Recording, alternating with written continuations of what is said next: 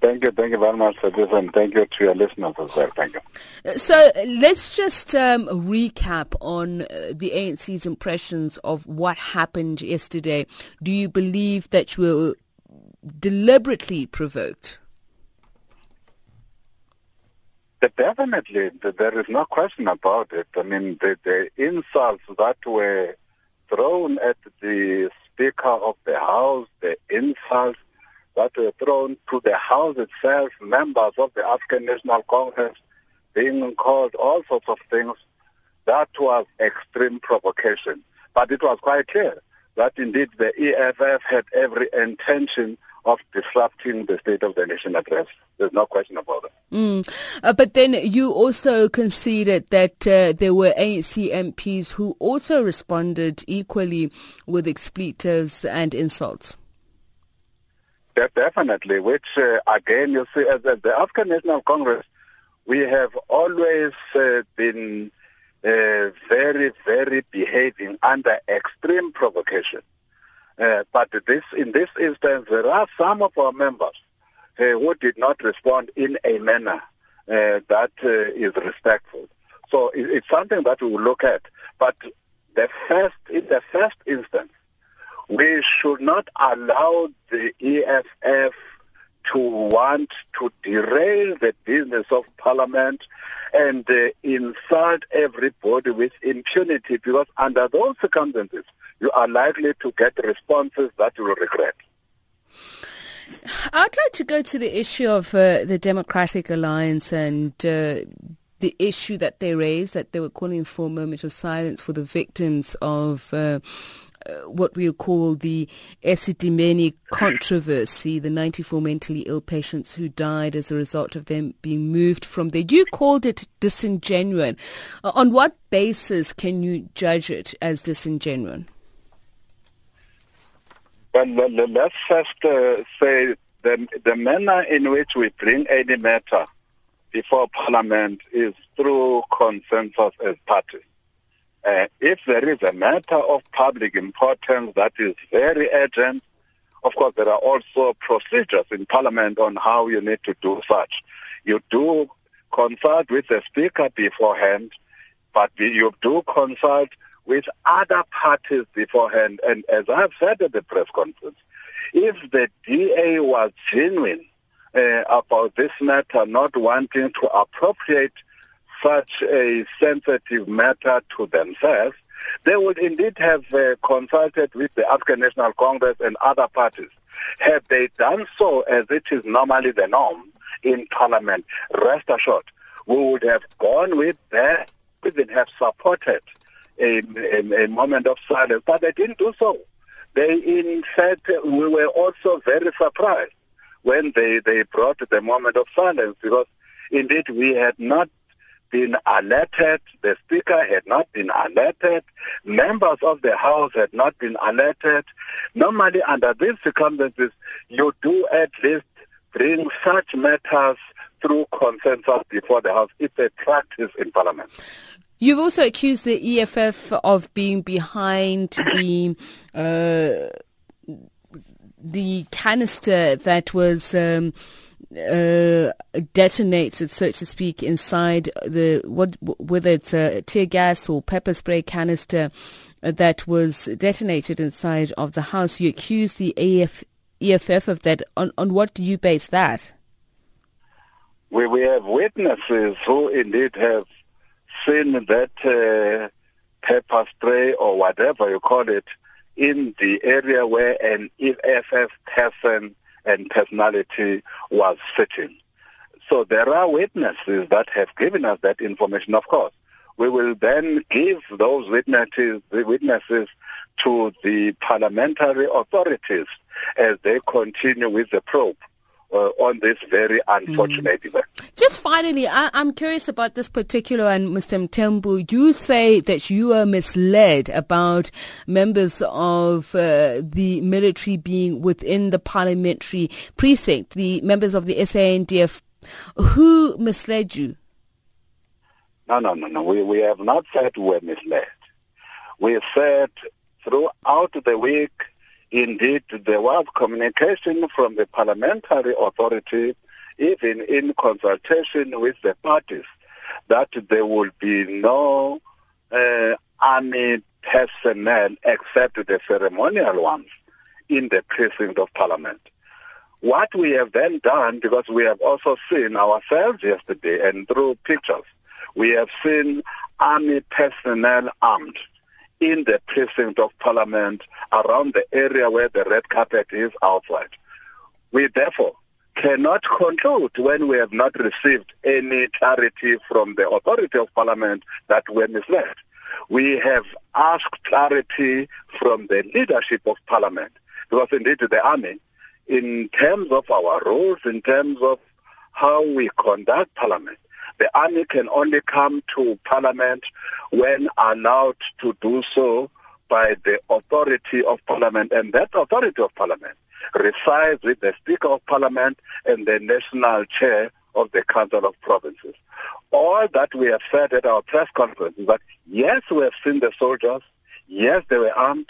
All that we will then request from our Speaker and our Chair of the NCOP is, under what circumstances did they then allow these members to be there? And indeed, we would like to have clarity on that matter, because in our view, Parliament is a democratic house of debate. It's not a war zone. All right, thank you so much. From that angle, we think we will get the necessary clarification from the Speaker and the National Chair of the NCOP. Thank you very much. That there is Jackson Mthembu, ANC Chief Whip. We're on the line now to research a fellow at Think Tank Trade Collective, Lebohang Pheko. A very good afternoon to you, Ms. Pheko, and thank you very much for speaking to us. She's also a political analyst and policy expert. Talk to us about your impressions, first of all, of not only what happened yesterday, but especially the whole furore around the presence of the military, even the SAPS. So I think this is a message.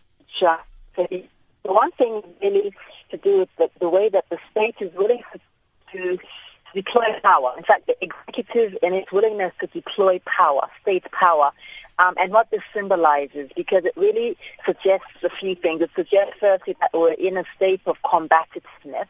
And we were told a few days ago that the SANDF would only enter Parliament if there were a calamity, an undefined calamity. And there was a very scant reference to the powers, privileges, and immunities which are in relation to the use of state security services in Parliament. And I mean, it talks about the whole notion of, for the purpose of performing and any policing function. And one would wonder why then elected representatives need to be policed in this particular way. The second is the impression that Parliament is now becoming a place of hostility rather than a place where the government, because the government is, by the way, not only the elected, the party that won the most votes, but of course it also encompasses parliamentary procedures. It also encompasses opposition politics, which are a vibrant and very germane part of our democratic processes here and in any country in the world. And basically this seems to lead to a tone and a suggestive of a new tone of engagement, which is combative, and also where the state, in particular through the executive power, is exercising, force over opposition voices or dissenting voices. And of course, last and certainly never least, the impression that this leaves on the South African public and the public at large internationally, but particularly us, an incredibly bruising, upsetting, and I think in many ways many of us will never be the same again as a result of this.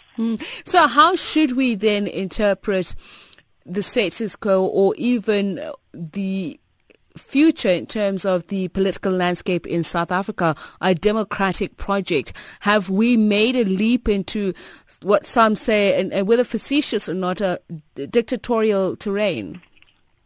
Look, there are a few things that seem to be emblematic of authoritarianism, at least on the listeners. The one is the deployment of state power. The second is the lack of accountability of that state power. The third is the distancing of parliamentary and opposition voices and processes in this. The fourth would probably be the lack of constitutionalism and the increasing way in which there's been a combative relationship between the more robust constitutional instruments such as the Office of the Public Protector and now sometimes even the Constitutional Court itself, which the executive on 2 or 3 occasions now has ignored the rulings made by the Constitutional Court. So that undermining of what should be checks and balances is, all of these things point to a new form of authoritarianism. Well, it's not actually that new. It's just perhaps newish to us. And the sixth, I must add, is the use of the media and the kind of the drama that's been taking place. The ABC and the deployment of the state broadcaster to then present a sunshine and roses picture of this country by not showing dissent, by not presenting the full picture, the full dimensions of people's lived experiences in this country. Again, that kind of false information or half information is part of anesthetizing and manufacturing a consent and an ambience of this country that may or may not actually be true. Just finally, I'm curious though, when you talk about the state broadcaster, you're talking about the public broadcaster, and what about generally the relationship between the media and the government going forward? Look, one thing that's quite unfortunate, Tepiso, is that the media was prevented or hampered quite significantly last evening from doing their job, from doing what they're supposed to do, which is to report what they see in Parliament and to report it as objectively as possible and to give a multiplicity of perspectives. I mean, there were barely people at the end of it. There were barely opposition parties and voices available to get sound bites from, which is a discredit to the process. It's a discredit to public discourses and public intellectualism, and it's a discredit to the state of the nation, which is what needs to be debated rigorously. And I think that this illustrates the new, not so new, but a particular combativeness, ugliness, but also aggression. And really what needs to happen right now is that we will see how this shifts opposition politics, how it perhaps even brings opposition parties closer together to coalesce around the, fighting for the soul of constitutionalism, parliamentary propriety, parliamentary legalities or illegalities. And I think that what the African National Congress may find, the governing party may find, is that there's a huge distinction between governing, which they should have been doing, and ruling, which this kind of conduct is. This is ruling party behavior, which is very problematic.